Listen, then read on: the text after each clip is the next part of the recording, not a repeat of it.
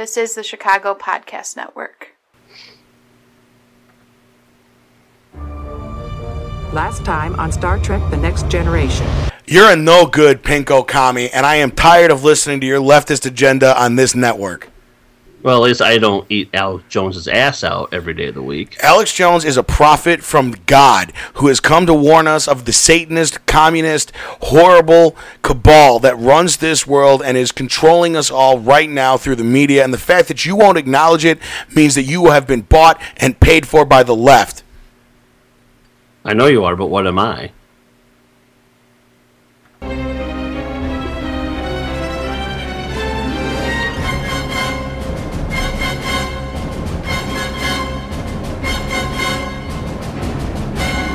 Ladies and gentlemen, welcome back to Outfront with AJ and Nick. Nights. So in case you couldn't tell, the beginning part of it was to set up the conflict that would eventually be resolved in part 2 of our cliffhanger. We left you hanging for a week. Now this is a weird experience for us because while it's been a week for you, it's been about 10 to 20 minutes for he and I. So, you know, we were talking about Heath Slater, and I was saying that I love him, and you were saying something negative about him, and we should conclude that somehow, but very quickly, because we have to stop talking wrestling because we're now at the beginning of a show. So I love Heath Slater. Please explain to me why you don't, so we can get to the Ray Charles. Because he's annoying. That's all he is. Okay. There's nothing more to it other than he's just an annoying character, and I want that story, whatever it is, to stop soon. Well, as we said during the dramatic music, ladies and gentlemen, this is Outfront, wow, with AJ and Nick. Say it with me, AJ. It's Outfront with AJ and Nick. Nights. All right. So we got the Ray Charles going again. We're starting a new show. We talked about a lot of stuff last week that is still relatively new at the point we talked about it then, but now it's a week later, and we don't know what actually happened in the news in between the last show and this show. Though, in the meantime, AJ is going to be putting up a couple of his solo show Firebrand to get us, through the dark times of the Empire. So we live in a world, AJ, of week-old news right now. So I guess we should focus on some funny stories that have took place. We never really got a chance to really delve into the Olympics outside of how evil they are. You played sports in college. You always talk about your time. Did you enjoy the tennis of the Olympics when we were watching it, which has now been over for 2 weeks? Yeah, no. I mean, someone asked me about that. No. I've never understood that expression. Can we just, before you get into your whole thing about tennis, can we just... Again, ladies and gentlemen, AJ and Nick. Nights. What are you, a grammarist? No, I'm not a grammarist, but it's one of those phrases that there are certain phrases that George Carlin pointed out that are just stupid. And one of them he said was, yeah, no. And then he said the number one, and it is true, is whatnot, which is my least favorite expression in the English language because it means nothing. I'm sorry. So whatnot? Yeah, so but tennis in the Olympics, did you enjoy? Yeah, no. I hate you so much, you son of a bitch. Only because, someone asked me if I watch it, and I go, I do, because, it's tennis, and I don't enjoy it because there's nothing meaningful behind it, because it's just another tournament for them, And it's nothing really spectacular other than you get a medal for it. And it doesn't really... That's all there is. And, in tennis and pro tennis, there's this thing called the Golden Cup year. So if you win the Australian Open, the French Open, Wimbledon, U.S. Open, or the Olympics... And the U.S. Open. That's your golden Grand Slam. And there's only very, very handful of people who've done that in singles, at least. And it's a wholly different. It's a totally different tournament because you can go to all the Grand Slams and predict it's going to be Djokovic, it's going to be Nadal, it's going to be Federer, Andy Murray. But the Olympics is totally different because it's this year's winner was my guy, Del Potro in Argentina. he would never have won a Grand Slam, but he can win Olympics and everything. And it could be said because, all the top 10 players don't even bother because they're working about rankings or what have you. So that's an open field for other tennis players, but it's not really sexy for me. It's fun, like I said, it's fun to watch, like U.S. player Jack Sock play, because he doesn't get that much airtime and what have you. So yeah, I mean, it's that, and I watch the wrestling. I've watched some of the swimming, some of the track and field. I didn't watch the basketball because I figured it was going to be like U.S., Spain, Australia, towards the finals and everything. So yeah, I mean, it's just the Olympics are the Olympics anymore for me. It's not a spectacle as it once was. Well, yeah, and it's the Olympics, especially when they started incorporating pro athletes years ago, is not the same thing that I guess that our parents grew up with, or any way that you really want to put it. The one thing that I'll say, though, about the tennis was it was very shocking to watch the Williams sisters go down, right up until somebody told you that they had been playing the night before until midnight, and like, what the hell did people expect to have happen? Mm-hmm. That kind of stuff was exciting. I just figured the tennis, so I'm actually surprised that the tennis isn't a bigger thing for you, but wrestling was entertaining. I'm a big fan of watching fencing. I find it's like my version of curling. During the Winter Olympics, it's just relaxing to watch. It's cool background noise. I love team handball because it's just completely different. It sucks though because NBC's coverage was so USA focused that they didn't really highlight any sports where Americans weren't great. So that was kind of a downer. I enjoyed the Olympics, and we talked about it a little bit, but you want to have some fun discussing the international saga that is Ryan Lochte, who, by the way, got us 100,000 views on our Facebook page when I posted the John Oliver video. But I've enjoyed the Ryan Lochte story because it's fun to watch a jock just kind of derail himself. Well, that's the thing. I mean, it's what is a little bit of me is like laughing because you have the stereotypical jock who is now, getting himself in trouble, like, and rightfully so. And there's some people, I've actually heard people who feel sorry for him and everything, while myself and others is like, well, he got what he deserved because he's an asshole. Well, not only that, but it's like people who feel sorry for that guy. The hell with them. I'm sorry, but this dude, not only did he get what he deserved, but like, do they? I'm willing to bet those same people are Trump supporters because they just have to be able to completely ignore someone's behavior. I have no problem with the lying, as shocking as that may be to people. But what I have a problem with is when you get caught, and stop trying to equivocate and make it seem like it's all okay. Not to mention the fact that the dude is apparently is just dumb as bricks. So the hell with him.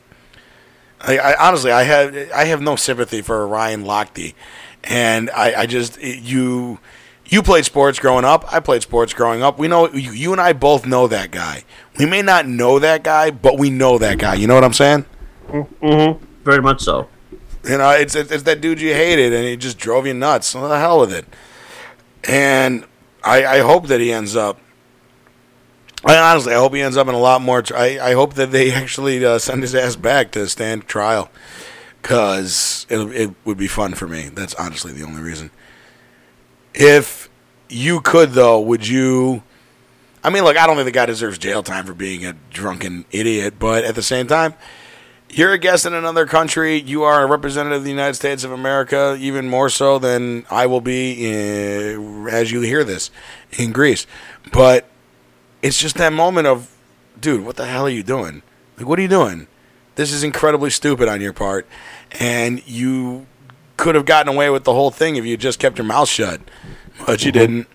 And the best part about this whole story to me, though, is this is where it gets, all right, so there is a skill in lying. I think you'd agree. Yeah, I mean, there's an actual, like, art, if not a line, when one lies. And my point is that there are certain things you know. And the number one thing is if you're going to lie about a story about yourself, you are never the hero. Because that's when people start to question it. And his whole thing of someone pointed a gun at me and I didn't do what they said, and everyone in the world went, well, you should be dead. And the fact that you're not means that probably... What's the line in The Fugitive? Would you care to revise your statement? What's that? You want to change your bullshit story, sir? Knights. Are you there? I'm here. Okay. I don't know. I like quoting The Fugitive. What we want out of you is a hard target search of every gas station, residence, hen house, pen house, dog house, and outhouse in that area. Checkpoints go up to 15 miles. Your fugitive's name is Dr. Richard Kimball. Go get him. And you know my favorite thing about that scene? What's that? The contempt in which he says doctor. That's your favorite scene? My favorite part of that scene. Like, what I want out of you is your fugitive's name is Dr. Richard Kimball. Like, he just drops it like it's insignificant to him that he's a doctor. I've always liked that. I love that movie. I guess. Knights. We talked Lochte. Again, we're talking about news that hasn't happened yet. I assume wrestling sucked, so we won't have to talk about that. We want to speculate wildly as we record a week early as to whatever craziness Donald Trump has done. He's gotten 2 national security briefings. You want to think he just starts dropping that shit to, by the time people hear this episode, is it possible that Donald Trump has revealed some sort of national secret that he had no business announcing? Do you think that that's possible? No, but I'm going to say this right now of what's going to happen. We are recording this on August 25th, ladies and gentlemen, so if this is accurate, everyone figure out what AJ's lottery numbers are. Go ahead. So already there's like this back and forth between Trump and Clinton, Hillary, that Trump called her a bigot. Hillary put this ad out presuming that Trump has ties to the KKK and everything. I predict that in a couple of weeks that Trump is going to bring somebody in that is actually has ties to the KKK or some sort of white nationalist organization, and then he's going to justify why that person is on his campaign team. So you're saying someone who, like, you're not saying like someone who's like a card-carrying member of the Klan, but like somebody who worked for David Duke, or somebody who worked for, I'm trying to think, who's another well-known racist in that industry. Good. The thing is I'm not racist enough to know who those people are. I'm not racist enough. You know, that's a good point. Probably not the way to phrase that. Well, it's done, and I'm too. Even though I'm white, I don't know any other white power people. That's true, and I'm proud of that fact. You've heard it here first, ladies and gentlemen. Chicago Podcast Network is proud to not know any members of the white power movement. Yeah, I mean, I think someone who has worked with the KKK or some group like that as like an administrator, an organizer, or worked closely to David Duke. His name escapes me, but I can see his face. Who runs one of the big national organizations? I assume it's white. What? He's white? Yeah. Well, you said I can see his face. I assume it's white. It is white. Shocker. With a hood. So well, how do you know he's white? Could be something. There? Yeah, could be Martin Lawrence in Bad Boys too. Exactly. Oh, we're full of movie references tonight, ladies and gentlemen. Go ahead. Sorry. Oh, I think I said Knights. Oh, you're right. Knights. So, that's what I think is going to happen, and Trump is going to actually justify why this person is on the campaign team, and he's going to be okay with that.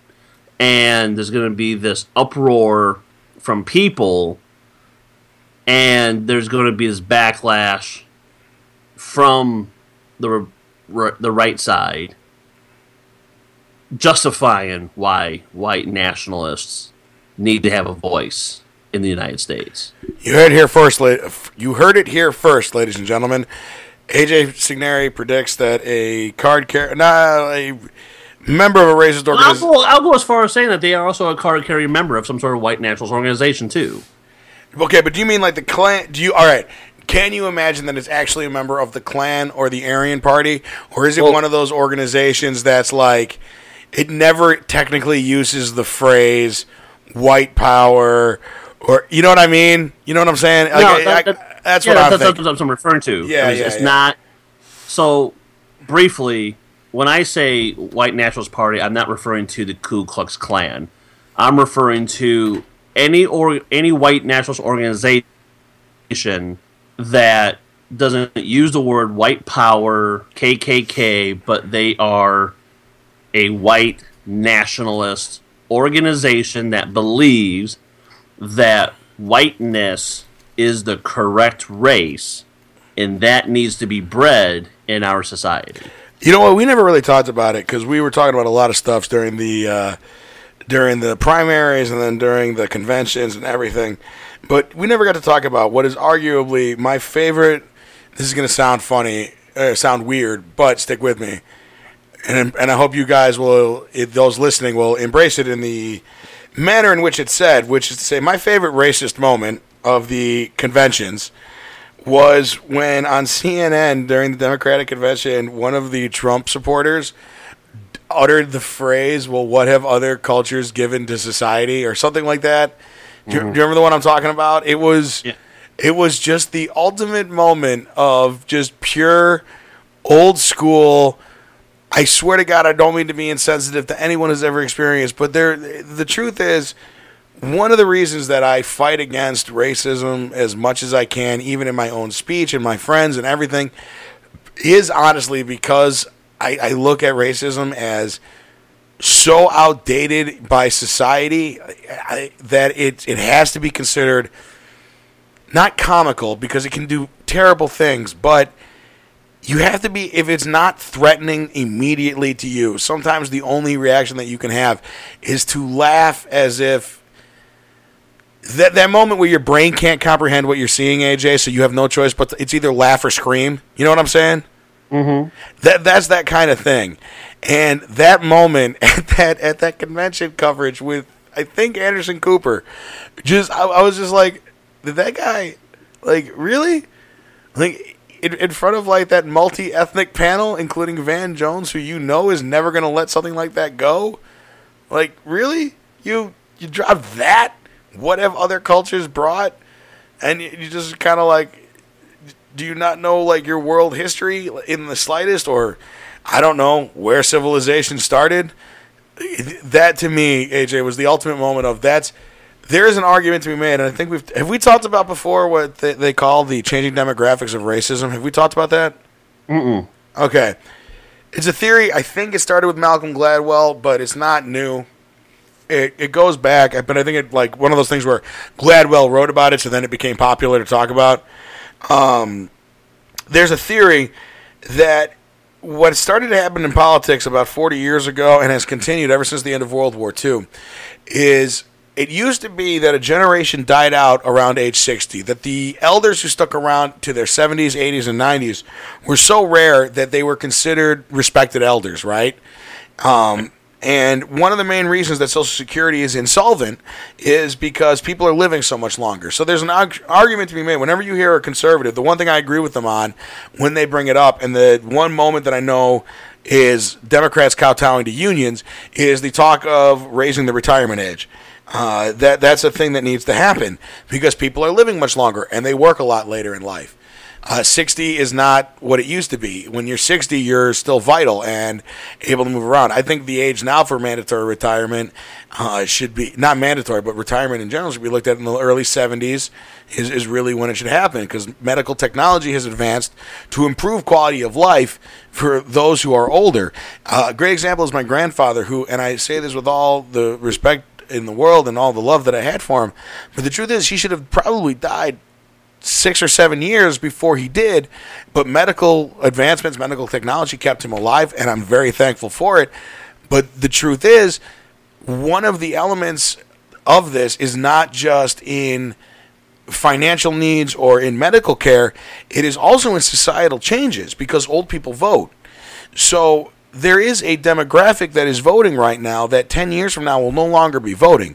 And this is a demographic that grew up before World War II or during World War II, and they look at the world very differently. This is the generation of World War II propaganda. And yes, many of them have adapted to the changing time. I look at my grandmother as one who is as liberal as they come and supports pretty much every liberal thing that there is in the world. My grandfather is the same way. My parents are very liberal. Most parents that I interact with are liberal. Honestly, in my life, even in the town of Glenview, the people who I meet are Republican are older. Majority of the people I interact with are Democrats, and I think that that's pretty common. Even up to age like 60, most people I know are Democrats. And I know that that's like a bullshit sample size, but it's true. And I feel that when we're talking about all sorts of racial issues and even like this joke moment on CNN, a joke moment, it's a serious moment, don't get me wrong, folks. It's what a generation believes, but it's also a generation that, oh, this is going to sound horrible, what the hell, we're a podcast, old people don't listen to podcasts really.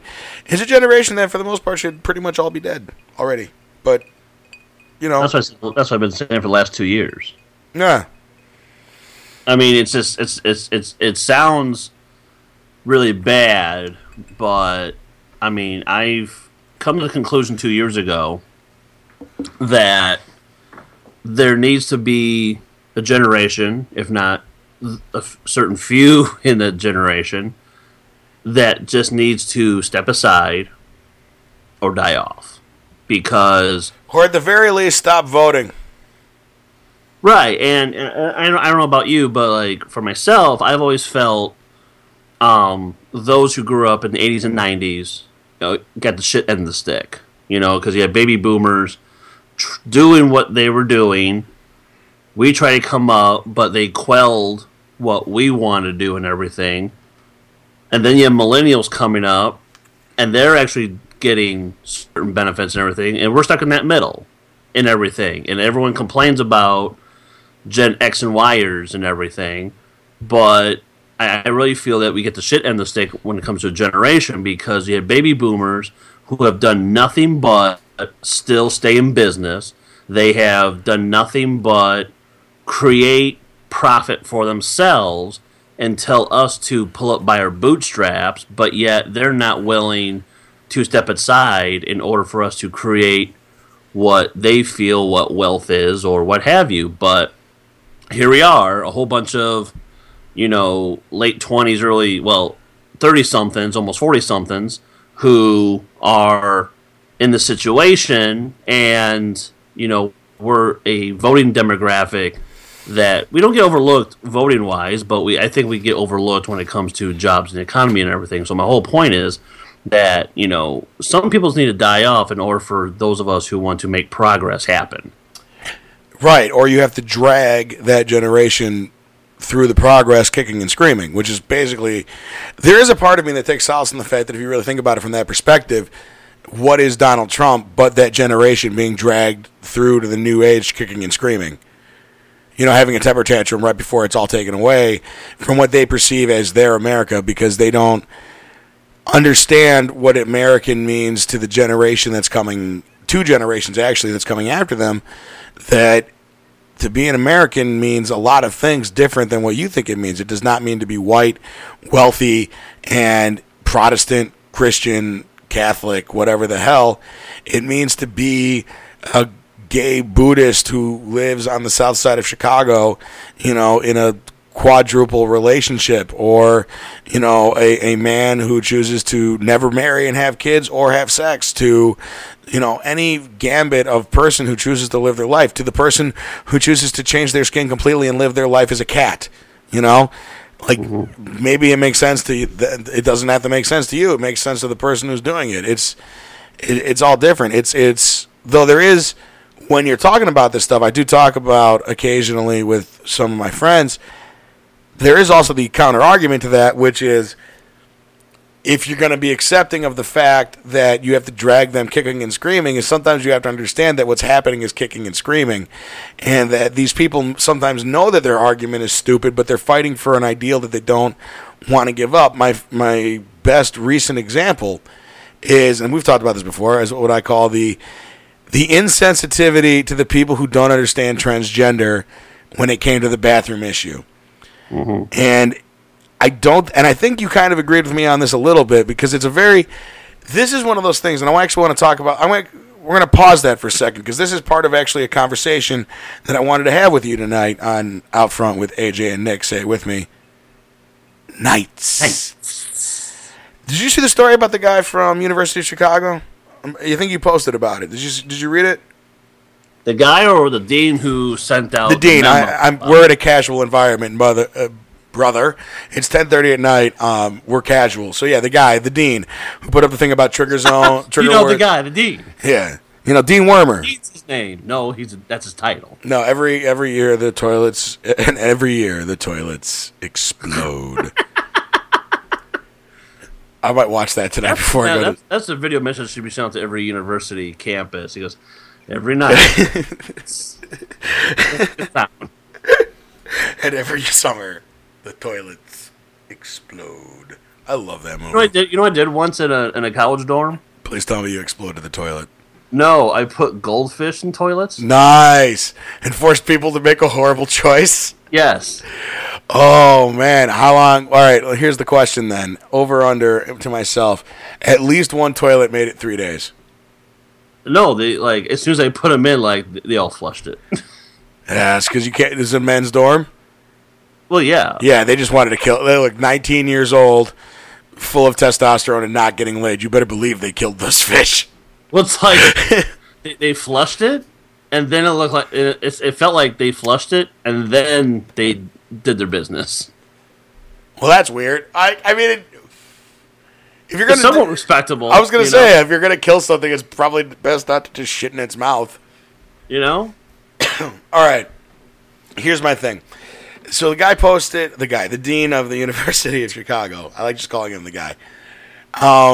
His name's Richard, by the way. So he's a dick. You set me up for it. You know that's what you were doing. I know. And I hit the ball off the tee. That was a golf reference, not a T-ball reference, because I could hit a baseball. The dean of the University of Chicago released a statement going out to all the freshmen this year that this is not an institution. I'm paraphrasing. What was I'm sorry. Is it trigger zones or trigger words trigger zones and safe spaces? So basically the idea is that a lot of colleges have started to adapt what they teach and giving you warnings of what they'll be teaching. In case you find it offensive, you no longer have to attend. All you've got to do is acknowledge that you find it offensive in some way, and they won't force you to be part of a discussion or something like that, or it's a warning that sensitive things. And honestly, I'm making fun of him, but the truth is this guy is my new college hero, because he made a very good point. I'm trying to find the exact statement. I posted it earlier. And the idea is quite simply that college is a place to have these discussions, but also you can't have discussions about things seriously if you're not going to talk about the issues. It's like when you're discussing the N-word, will you or will you not say the word, and I'm going to say it now, ladies and gentlemen, will you or will you not say the word nigger? It is a very inflammatory word, but you cannot discuss the word, in my opinion, without actually saying it sometimes. And that is okay if you are having a discussion, or as we are saying right now, this is a conversation about words. You and I, AJ, had one of our most heated discussions over what should have happened with Andrew Shaw because of the words he chose to use in the penalty box. This is the statement from the Dean of the University of Chicago.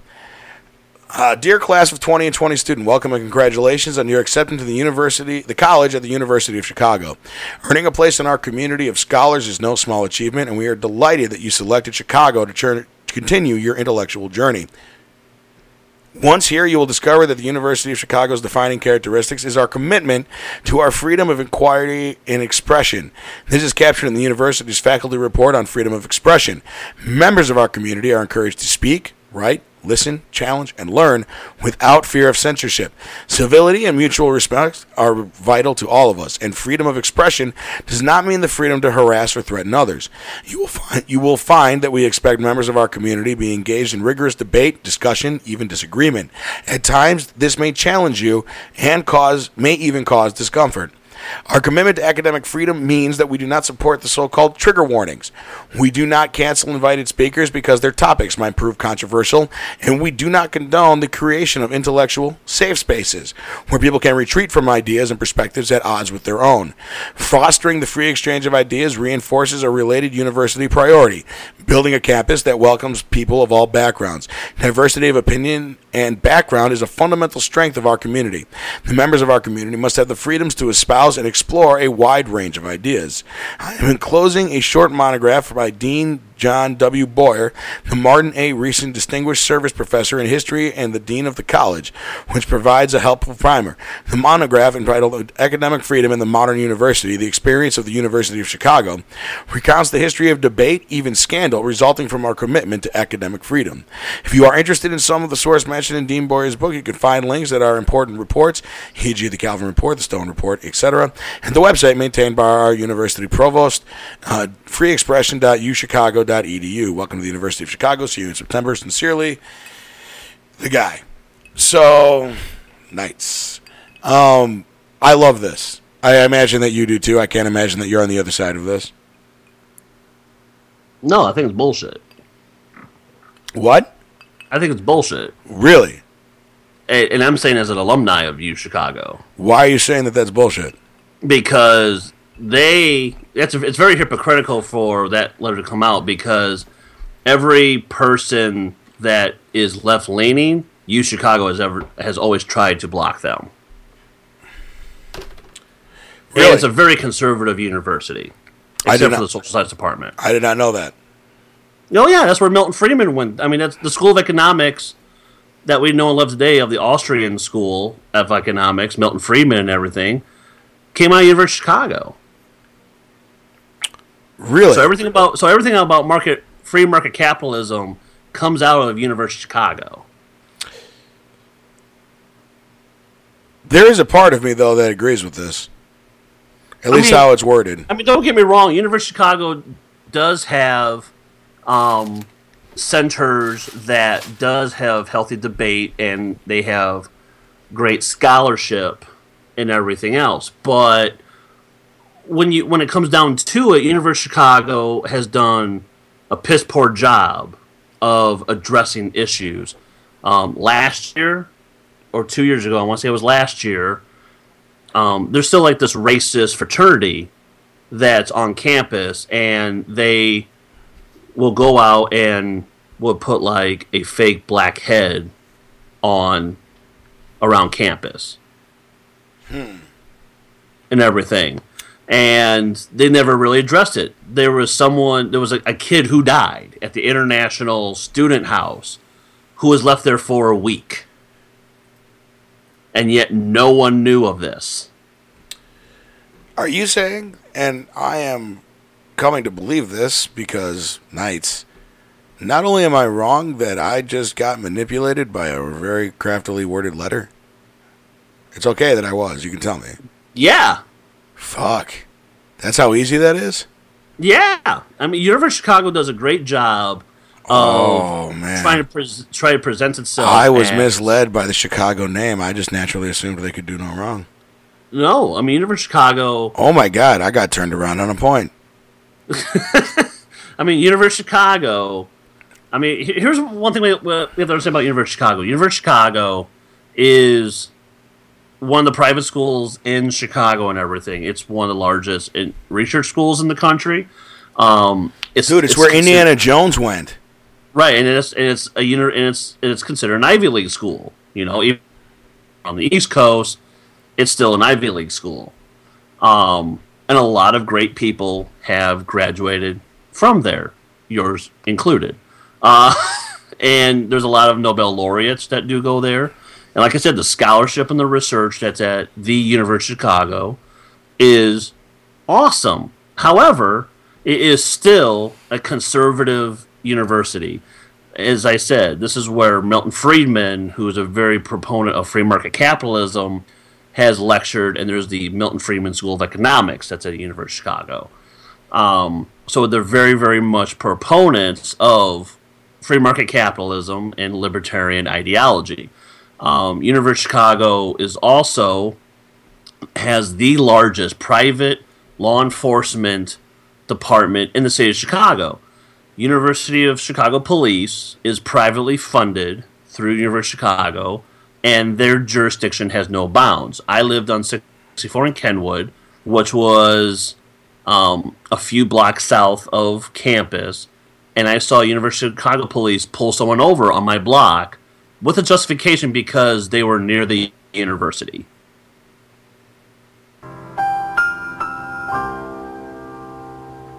That was the More You Know song.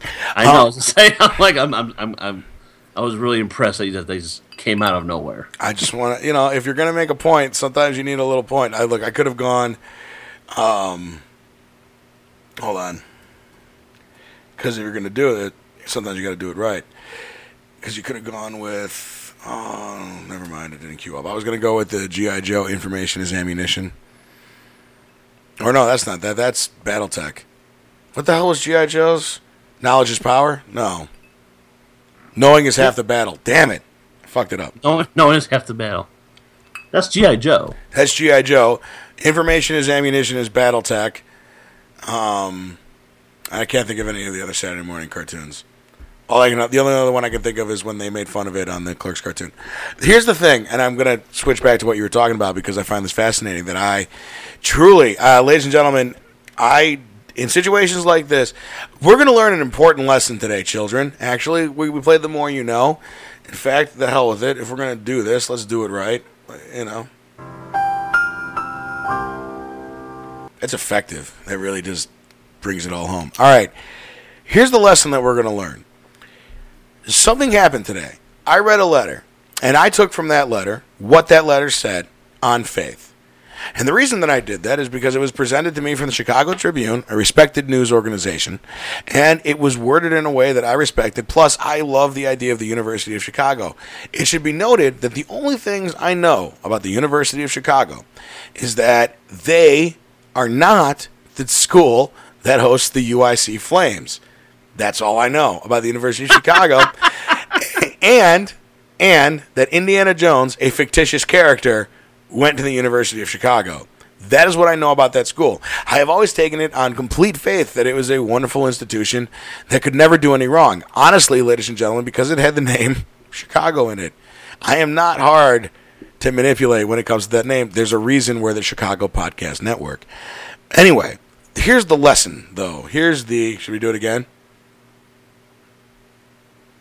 Waiting for it. When you talk to someone that you trust, someone that you respect, someone who you know has nothing to gain except that they wish for you, their friend, to be better educated on the subject that you are currently discussing. My friend AJ pointed out several things to me that I did not in fact know. I am okay with the fact that I did not know them because no human being can know everything. One of the things that you will find in life as you go on, and I am learning this only at the age of 33, but I've learned it a few years ago, is that not everybody knows everything all of the time. And that is okay, because we are not computers. Also, if you don't know things, you can look them up. You can just ask Siri, and then she'll get it wrong, and then you can type it, because Siri never actually hears you correctly.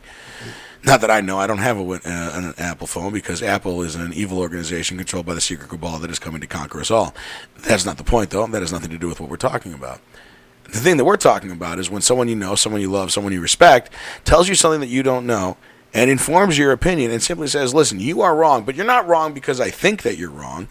You're wrong because this and this and this, and you have no ability really to argue with them because you don't know anything in the opposition. I'm not saying that you shouldn't take the time to investigate what your friend or family member has said to you, but respect the fact that they have nothing to gain from lying to you.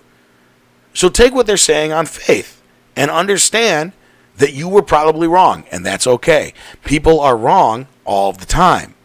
But the important lesson to learn in all things is that it's okay to be wrong, and your friends might know something you don't, so take what they say and understand it. Thank you, AJ. My opinion was wrong, and I appreciate you correcting me. And this was a lesson to everybody, because not enough people are willing to do this anymore. You see what I'm saying? Mm-hmm. I mean, I know I'm being funny, but I'm also being serious. Like, you understand what I'm saying here? No, I do. It's not something people are willing to do enough. I was wrong. I did not have the information that you had. Therefore, it is important for me to take that information, interpret it, and understand that I am wrong, and that is okay. Because now my opinion is probably on the correct side based on what you just told me. And I assume that you're not lying to me about dead people, because you wouldn't do that to me, because if I found out, we would no longer do our podcast, which would not happen. This is my point. AJ had nothing to gain and everything to lose from correcting me. I could have flipped out. I could have begun yelling at him. But he was right. And we don't do this often enough on the show when you turn me around on an opinion. I just wanted to take the time, because I've been having a frustrating time with politics lately, for people to just ignore information that I give them and just say that I'm wrong because they decided I was wrong 20 minutes before I arrived. You know what I'm saying? Right. No, I do. I imagine you face that a lot at a lot of the meetings and rallies that you go to. Oh, for sure, yeah. Oh, yeah. All the time. And you're absolutely right that no one really takes the time out to not just what you just said, but, you know, have the decorum to actually, like, if you oppose somebody and you this is why you feel that you're opposing that viewpoint, you don't take the time out to say, hey, this is why you're wrong, and actually have a conversation about it. Rather, it's just like, no, you're a fucking piece of shit. This is why you're wrong. End of story. That's the stuff I hate. I have a story from recently that I could share. Would you like, you want to hear a good one? Sure. Because it's actually very important. I'm overusing it, I know. I'm going to close it. Are we going to keep doing this? No, it's done. It's done. I don't mind it. I like it. It's done. No, ladies and gentlemen, it's fine. I want to take that with me everywhere I go. Don't you? Just like hit a button on your phone. Just say something and be like, dun, dun, dun, dun. It'll make people respect it slightly more. Like, you know that's a thing. You think so? I think so. Or think that you're an ass or having the ego. AJ, buddy, you argue on the side of socialists. Have you ever given a shit that anyone thinks you're an ass? Only certain people. Right, but not everybody, no. Well, the same people who would think you were an ass for that are the same people who would think you were an ass for playing The More You Know. The people who get it are not, in fact, asses. Therefore, it'd be fine. Sure. True. Honestly, the polling data would be almost identical. It's political time. I can't stop using names. Anyway, so here's the story from recently. I went out with my friends for a birthday. We went out to dinner at Ron of Japan, my least favorite Asian restaurant in all of Chicagoland, but my friend Laura loves it to death, to the point of disturbing amounts that she goes there like 6 times a year for a place that charges you $80 for a little bit of steak and like a quarter of a lobster, and it's shitty. Anyway, and really greasy, and it does things to my stomach. Anyway, I love Ron of Japan, and we should all go there more often. I don't want to get sued. We went out to dinner. We had some drinks. We're eating. It's all a good time. We ended up leaving there. We tried to go to our local bar. You've been to the bar, Potato Creek Johnny's in Glenview. And we tried to go there. And apparently the sewer pipe had exploded. So the bar that normally smelled like shit legitimately smelled like shit. Like, not like just smelled bad. But, I mean, you got to see the humor in it, right, AJ? It's a bar that smells bad, but now it legitimately smells like shit, so no one can go inside. Oh, yeah. I mean, I that's know exactly what you're talking about. That's where they draw the line. They're like, oh, no, it always smells bad in here, but it's fine because it's normally just like a normal bad smell. This is an extra bad smell, so now we're closed. Sure, fine. No one was going to sit inside anyway, but whatever. So we ended up going to another bar down on Dempster called, it doesn't matter because I don't want to get in trouble with anything. Potato Creek Johnny's, I don't care. And I'm sitting there, and the old bartender from Potato Creek Johnny's happens to show up at the bar that we're at. Now, I am lubricated, is a good term, much more than I am tonight. And I am having a good time with my friends, and we're talking about Donald Trump, and honestly, if you really have nothing else to talk about with people at this point, it's kind of like the weather, I've noticed. Like, it's either the weather, sports, or Trump. And then every once in a while, somebody goes, well, no, he's actually right. And then you go, I can't talk to this person right now because I've got to start screaming and grabbing the sides of my head and yelling, it's not true, it's not true, it's not true.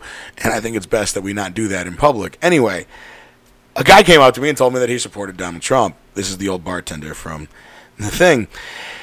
And I knew he did because we had fought many times when he was a bartender, and it was fine. He is very conservative. He argued for George W. Bush against John Kerry to me, which I laughed at. And then he argued for John McCain and Sarah Palin against Barack Obama to me, which made me understand that he was a moron. And then he argued for Mitt Romney, which made me understand that he didn't realize that he'll never be rich. And at least at Mitt Romney's weird cultish level. And then he shows up at the bar, and we start talking, and we're going back and forth, and he got me.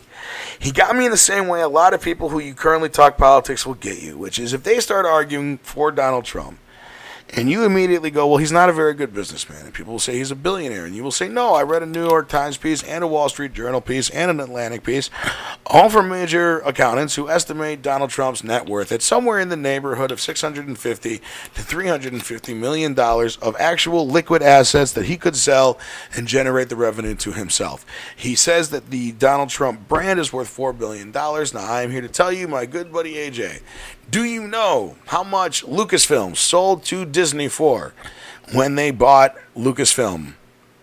I thought it was in the tune of $120 million, wasn't it?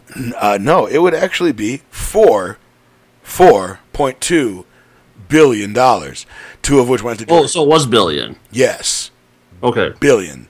It sold. This is how I know that Donald Trump brand is not worth $4 billion, because Star Wars and Indiana Jones and a bunch of other properties that you don't care about are all worth in the neighborhood of $4 billion. And the reason that they're worth that much is because I own currently in my possession, I am looking at in my room.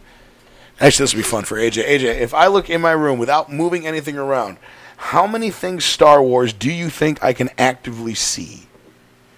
In front of you? In front of me, without touching or moving anything. 10 things.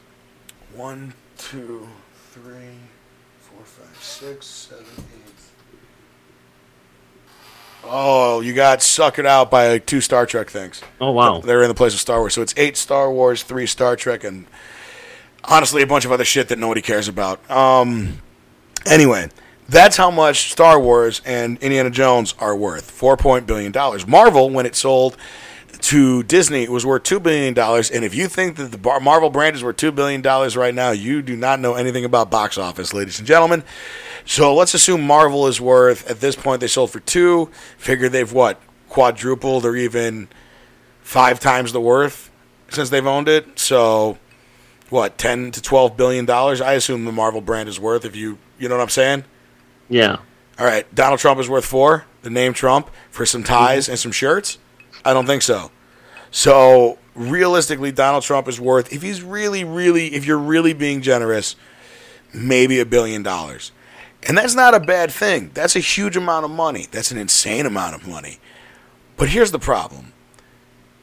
If you say that you are worth $10 billion, and you're only worth 1, and really the only reason that you're worth 1 is because you're a self-aggrandizing egomaniac who has created a brand for himself out of basically cheating people out of your money. So let's just subtract that from the equation, because let's face it, if Donald Trump goes broke, all of his brand isn't worth shit.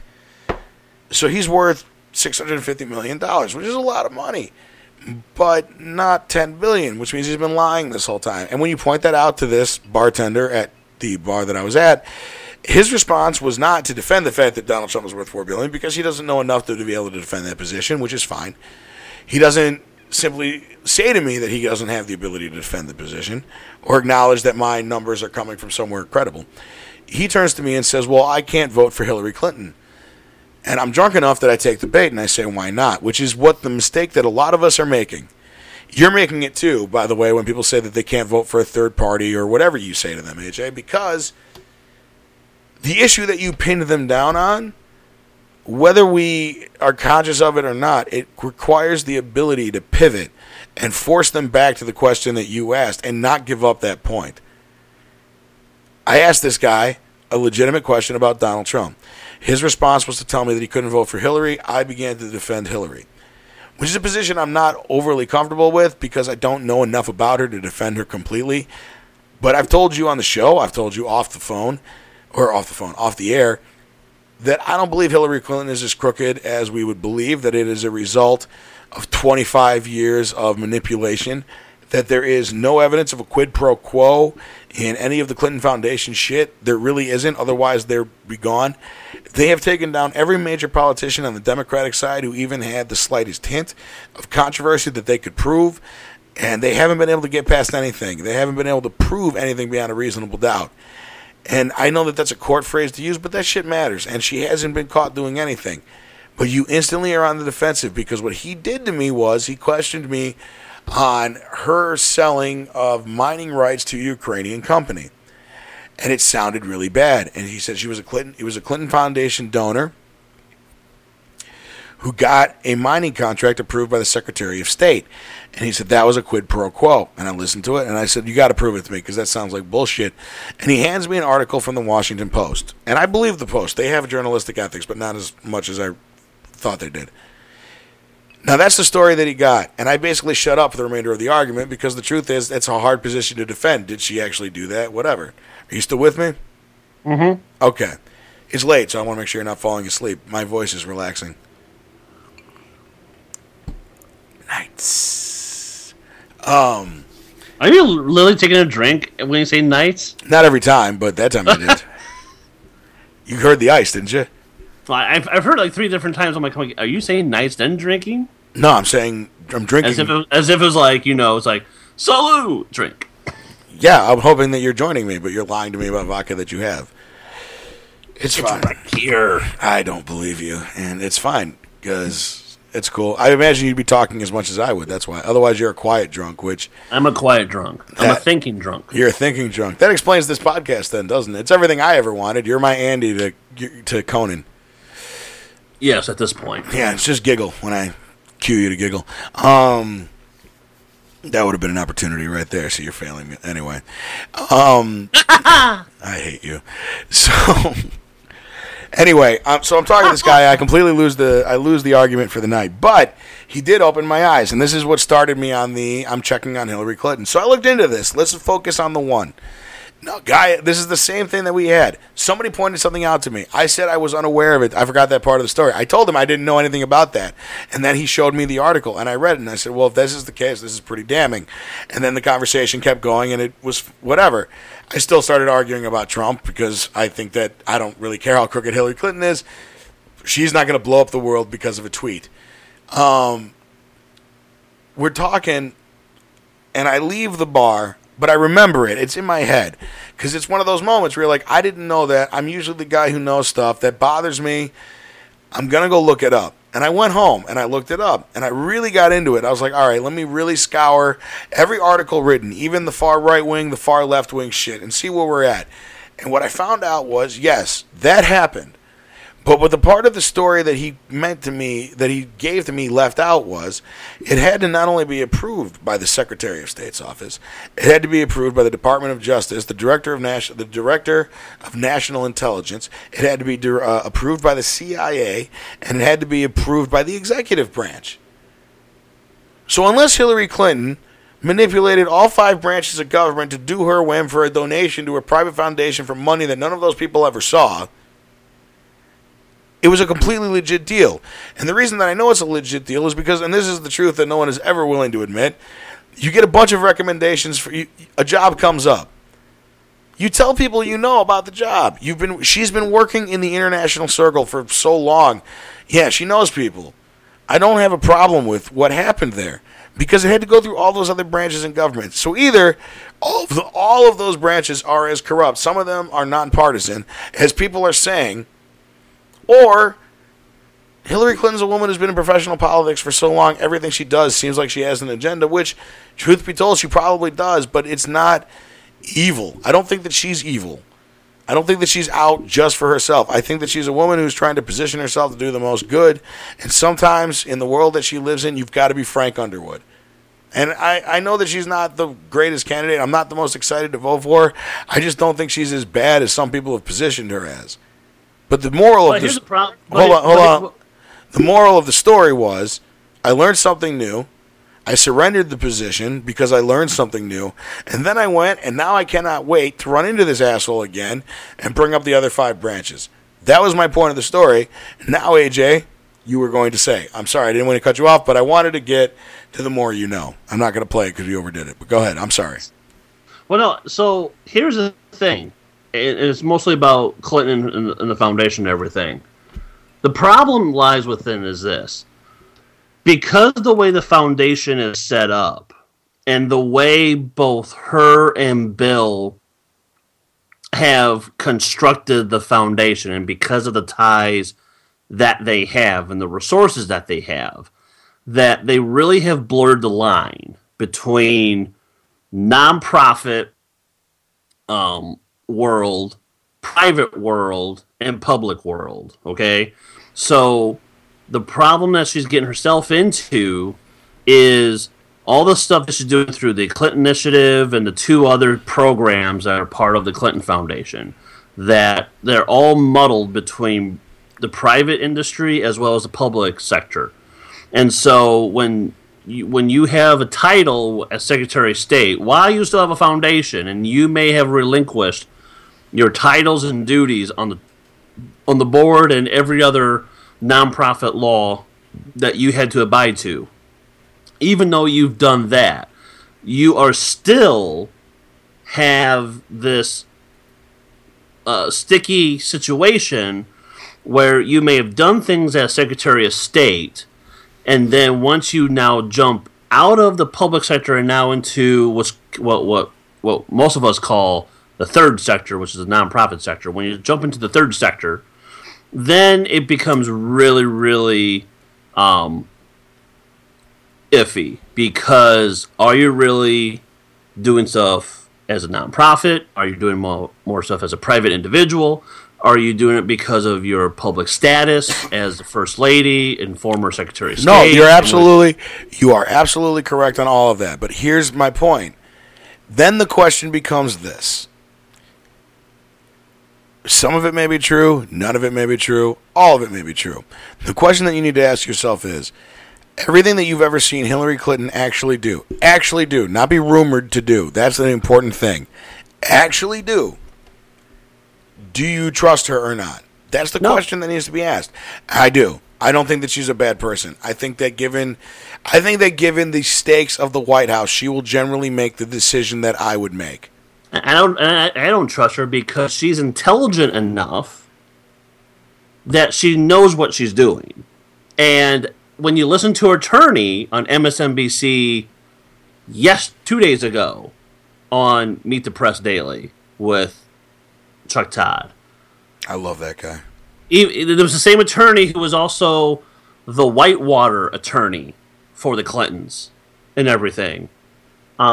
He has also said that the laws that they have used for their own gain has put them in this situation. No, absolutely that is true. I'm not arguing that. I'm just simply saying it comes down to a simple... that's what it all comes down to, though. What do you choose to believe? What do you want to believe? But you're making it a bias, though, because you're saying that this is all true, however... No, I'm not. Yes, you are, because you just said a couple times that everything is factual of what's the problem with Hillary Clinton and everything. No, yeah, okay. But when push comes to shove... She's not a bad person. Yes, she's, the lesser of two evils, but this is the person I'm going to be siding with and everything. And it really needs to be, this is the problem. She, for her 10-year as a professional and as a politician, damn well knows that everything up to this point has been nothing but flies coming to shit. And she knows that because of the various tentacles that she has put herself in as a senator, secretary of state, first lady, private nonprofit area, etc., all of that she knew that when she came into this race, that she's going to be the lesser of two evils. And she knew that no other Democratic Party candidate is going to come off the bench because she's the only one on the bench that will go against. Well, hold on. There are two problems with your argument, though. One is the 2008 campaign of Barack Obama that ended up beating her. If she is as powerful and as manipulative and as good as people say, that would have never happened to her, but it did. So that means that she's a false one, because that time everyone wanted a black president and Obama came along and everything. Bullshit. That's no, it's bullshit. Not a bullshit thing. You and I no, both know no. That's not accurate, though. It is accurate. Look at the voting. The vote. What happened? Yeah. In 08. Oh, come on, man. In 08, Barack Obama swept up on a what turned out to be bullshit momentum of change and hope for the future that no one was running on. And because listen, 2008, people didn't want another Bush and everything. No. Let me tell you something right now that people underestimate about the 2008 campaign of Barack Obama that he honestly doesn't get credit for. Everyone always talks about, and honestly, this goes back to the fucking jackass Alex Jones shit too. There's this accepted narrative that Hillary Clinton is this all-powerful, all-controlling, evil person in many ways that has manipulated politics and professional politics to gain and all this other shit. And all of that is fine if you want to believe that, because it is all an act of faith. Either way, it's an act of faith. And here's the thing. She lost. If she's all-powerful, if she's that impressive, the whole black president thing that you're arguing to is bullshit. People didn't get, honestly, at that point, no, I don't think people really did want a black president. Barack Obama is the most charismatic, coolest son of a bitch who's ever walked. He is Samuel L. Jackson 20 years before Samuel L. Jackson became popular, and he is that fucking cool, and he honestly ran on a platform of charisma. And that is proof to me that the politicians and all of this shit that we always talk about of how rigged it is horse shit. It's horseshit. Yes, you can manipulate. Yes, you can lie. Yes, you can do everything under the sun to move everything and anything. But the truth is, it all comes down to on one simple day, what do people vote for? And invariably, if you give people a choice, they will vote for hope. Believe it or not.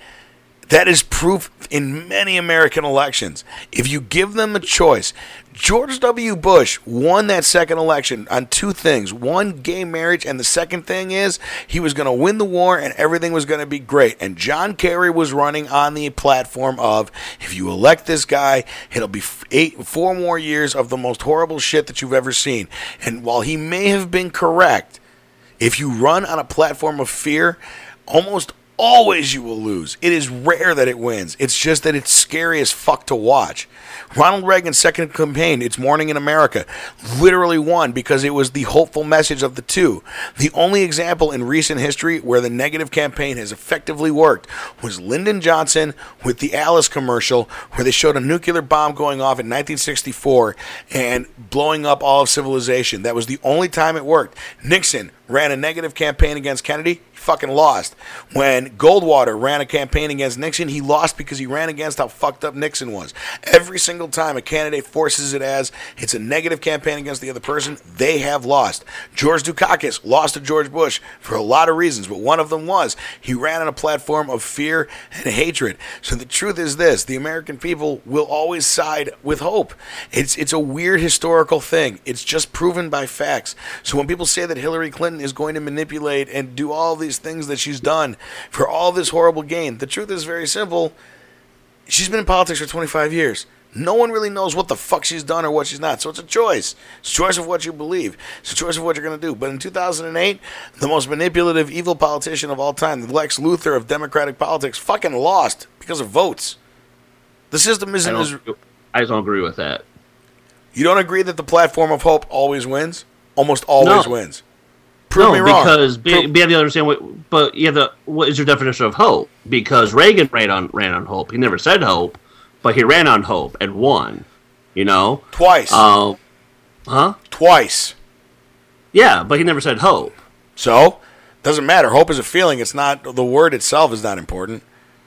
But actually, it is because you can we sell have to hope understand without what saying means. hope. You can sell hope without ever saying the term hope. No, that's bullshit. Because you have to understand what we mean as hope and what real changes and everything. And we get so entrenched of what people say they're saying. So when you have Reagan saying, we want that shiny city on the hill and everything, and we want government on the rearview mirror and everything, people bought into that. And they voted for Reagan for that and everything. And when Obama said hope and change, because those two are the antithesis of what happened the 8 years we had with Bush and everything. So, of course, people are going to get on the hope and change bandwagon because that is the very antithesis of what neoconservatism was that we had and everything. So, of course, they get on that boat, and they had a very good-looking black man to do that and everything. Not the John Lewises that we wanted, or the Elijah Cummings that we wanted, or the Keith Hastings that we wanted and everything. It was a slick-talking guy named Barack Obama. Hold on a second. People wanted to hold have on. in the White House. You keep saying we. You keep saying we. Who are you referring to as we? The people that you're with, or the majority of people? Because the votes tell you it was a majority of people. I'm talking about the people like actually are doing stuff. Okay, well that's different. That's different, AJ. This is the fight that you and I always end up having, dude. You are holding people accountable for not being more like you and more active in the political scene. That's honest. There's nothing wrong with that. There's nothing wrong with you doing it, I guess. But there is something fundamentally. It's only fundamental if you make it fundamental. No. I'm not saying fundamental. Like I'm trying to think. It's fundamental. I'm trying to think of the prop. Look, man, it's 11:15 at night. I'm trying to think of the right word here because it's important. If you're saying what I think you're saying, that I am running the assumption that everyone should be thinking the way me and others should be thinking, as well as have this fundamental difference. No, that's not what I'm saying. Because I know you, and I'm not, and you're not a bad guy. That's not what you're saying at all. I'm not an idiot. That's not what you're saying. I love you. Come on, it's 11:15 at night, and we're still talking. I know. This isn't that. Nights. But what it really is, man, to me, is you're assuming, and you're holding people responsible for not being as informed as you are. And while you are right that people should be no, you're absolutely correct, 100%. People need to be more informed. They absolutely do. But you and I had an argument once, and I'll always remember it. It was an argument about activism. Do you remember it, I assume? It was one of our greats. It was at the old radio station. You remember that one? Which one? The specific one where you were holding, it was the week, we were still at the old radio station the last time Chicago's Teachers Union went on strike, remember? And, okay. And you were talking about how you were going to go out there and I think you were saying you were going to march with them or a part of a protest that was with them or something. And you said, and the truth is, and we started talking about it, I said, that's really good, man. I go, but here's the thing. I go, the truth is, I've talked to a lot of people who I know who aren't involved in this stuff, and they're just kind of pissed. And you kind of came back at me really aggressively because you were pissed off because no one was caring as much as you thought that they should, and you're right. And you simply said, well, that's bullshit. These people should be out there marching with me. And I said, dude, people can't march with you all the time. And you got, well, if they cared enough, they'd march. And I tried to explain to you, and this is the conversation that we're going to have again right now. Man, motherfuckers don't have time. They don't have time. Everyone in this country, from the fucking CEOs down, is literally working 13 hours a day to stay ahead. Everybody is. I got a roommate here. He's a great guy. He's got a good job. He works as the manager of a van rental company. And this son of a bitch is tomorrow off. It is the first day off he's had other than a Sunday in months that I honestly can remember. It's bullshit. The dude works incredibly hard. He gets paid for 40 hours a week. It's horseshit. That happens to him all the time. And the truth is, he has some things that he believes in. I'm not going to say what they are. I don't want to put anybody's shit out on the street. But the truth is, he believes in some stuff very, very strongly. Let me tell you what he doesn't have time to do. He doesn't have time to take a day off of work that he can't afford to take off because he's trying to buy a house, to go down to the city and march. He doesn't have time to spend 8 hours a day online reading everything he can find about whatever topic is important that week, man. That's not fair to ask of people. So you have to understand and realize that, yes, they should be as informed as you are, at least as informed as I am, which is clearly, as we learned earlier tonight with the UFC letter, that I am not as informed as you are, which is why when you talk about Hillary Clinton, I take your arguments on faith. But Hope and Change in 2008 by Barack Obama is, and you understand politics better than most because you've been involved with it for a long time, and easy to understand, simple to digest, cure-all for everything. That is what got Trump to where he's at. People love cure-alls, and they love hope. And if you give them both, they'll eat it the fuck up. So yeah, all those candidates that you named, that because it's 11:15 at night and I've been drinking, I cannot remember their names, didn't get shit. And the reason they didn't get shit is because they didn't look as good as he did, which is important. They didn't have the presence that he did, which again is important. And they weren't selling the double cure-all pill of hope and change, because really at the end of the day, what the fuck does that even mean? But here's the thing, and you're right about, small digestible sound bites and things that sound important and everything. But here's the thing. Since '08, well, I'm going to take '08 for a moment. From '08 forward, there have been candidates that have used words like future-focused, full employment, respect diversity, things of that nature. Things that people do want to have. And they've been in campaigns before. But they still don't vote for those people. They don't know about those people. Yes, they do know. Well, now they do. A little bit. How many? Listen. Let's put it to you this way: we are in the middle of the most contentious political campaign of our lives. Would you think that that's fair? I think this is the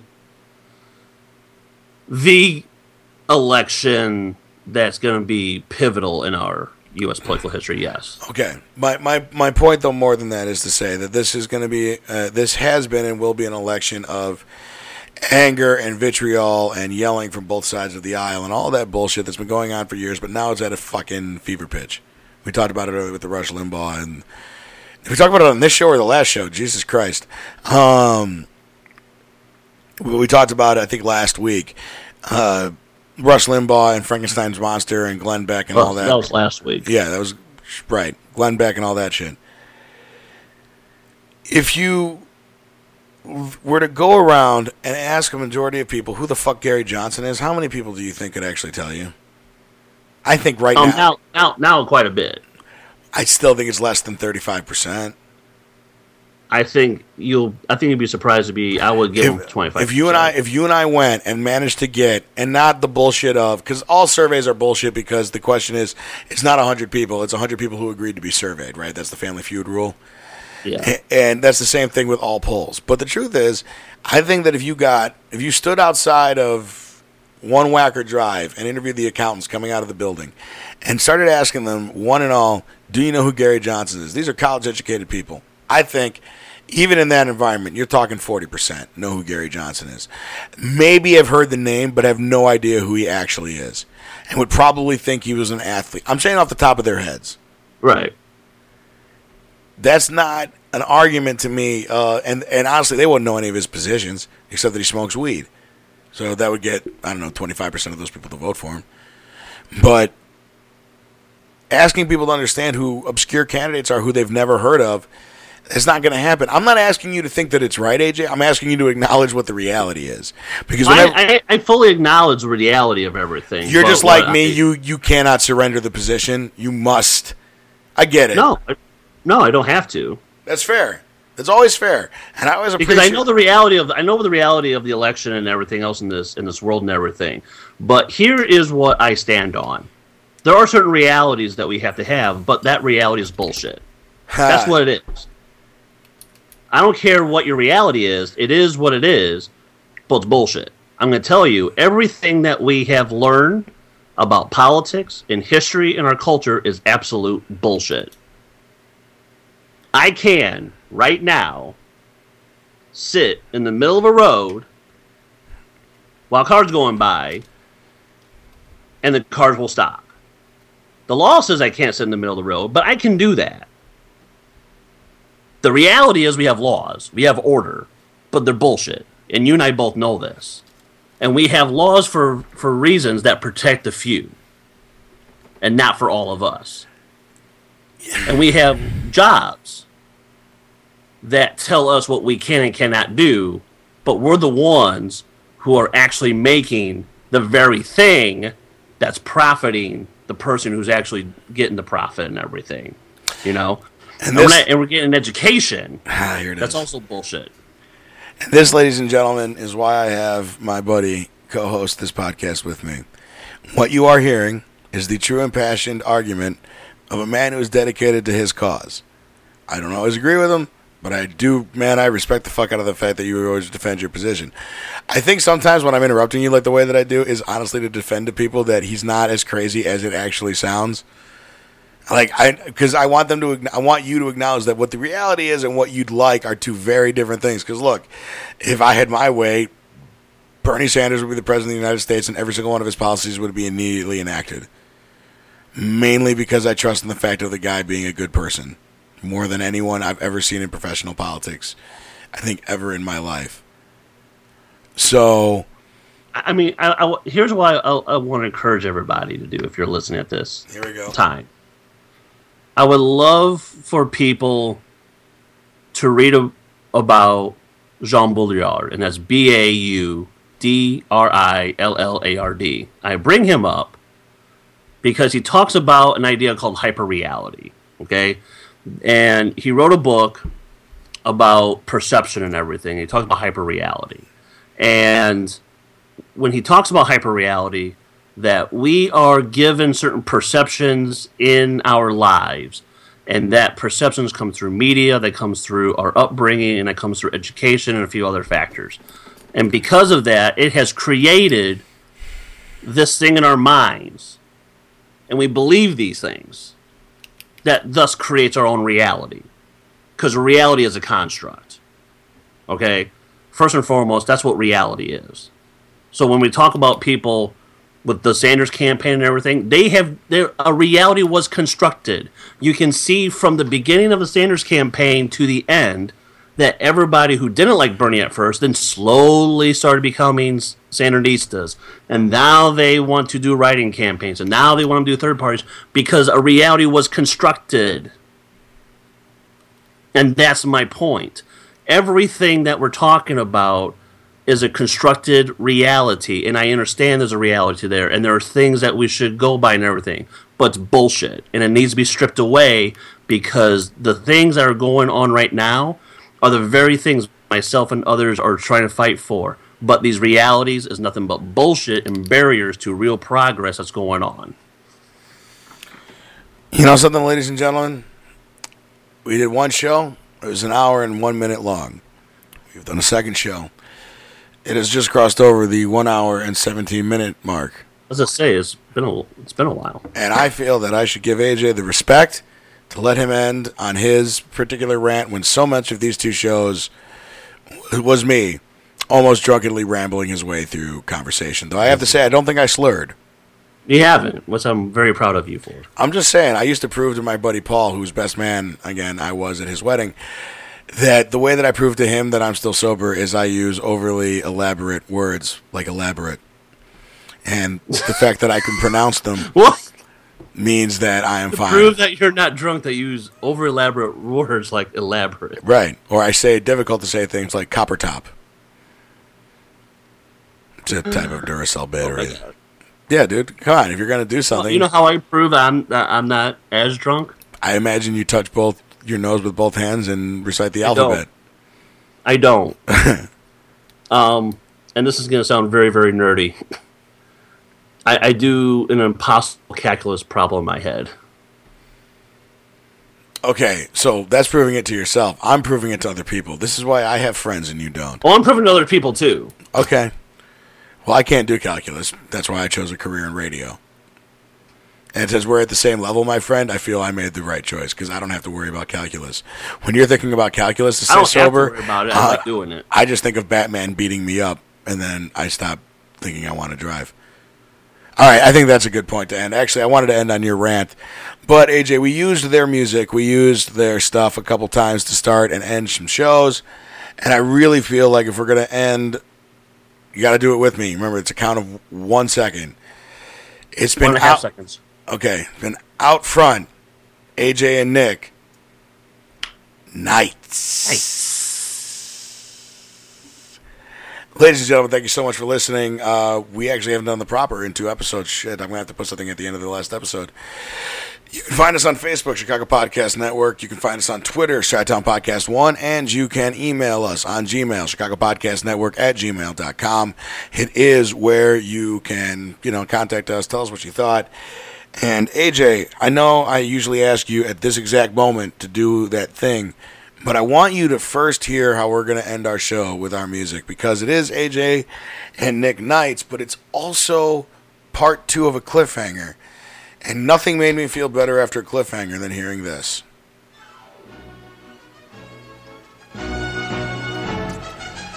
Ladies and gentlemen, thank you so much for sticking with us. You heard me do the propers. AJ, say goodbye to the wonderful people. Goodbye, people. That was AJ Signeri. I am Nick Sorrento's host and editor-in-chief of the Chicago Podcast Network. That is AJ Signeri. He is a revolutionary and a passionate man whose opinions I don't always agree with, but I respect the shit out of the fact that he has them. And he fights the good fight a lot more than the rest of us ever will. He is as close to a Star Trek officer as I know. And I give you the Klingon salute, my friend, and say, Kapla. And I think, really, at that point, the only thing left to say is, thank God, we out! It's 106 miles to Chicago. We got a full tank of gas, half a pack of cigarettes. It's dark, and we're wearing sunglasses. Hit it. It's 106 miles to Chicago. We got a full tank of gas, half a pack of cigarettes. It's dark, and we're wearing sunglasses. Hit it.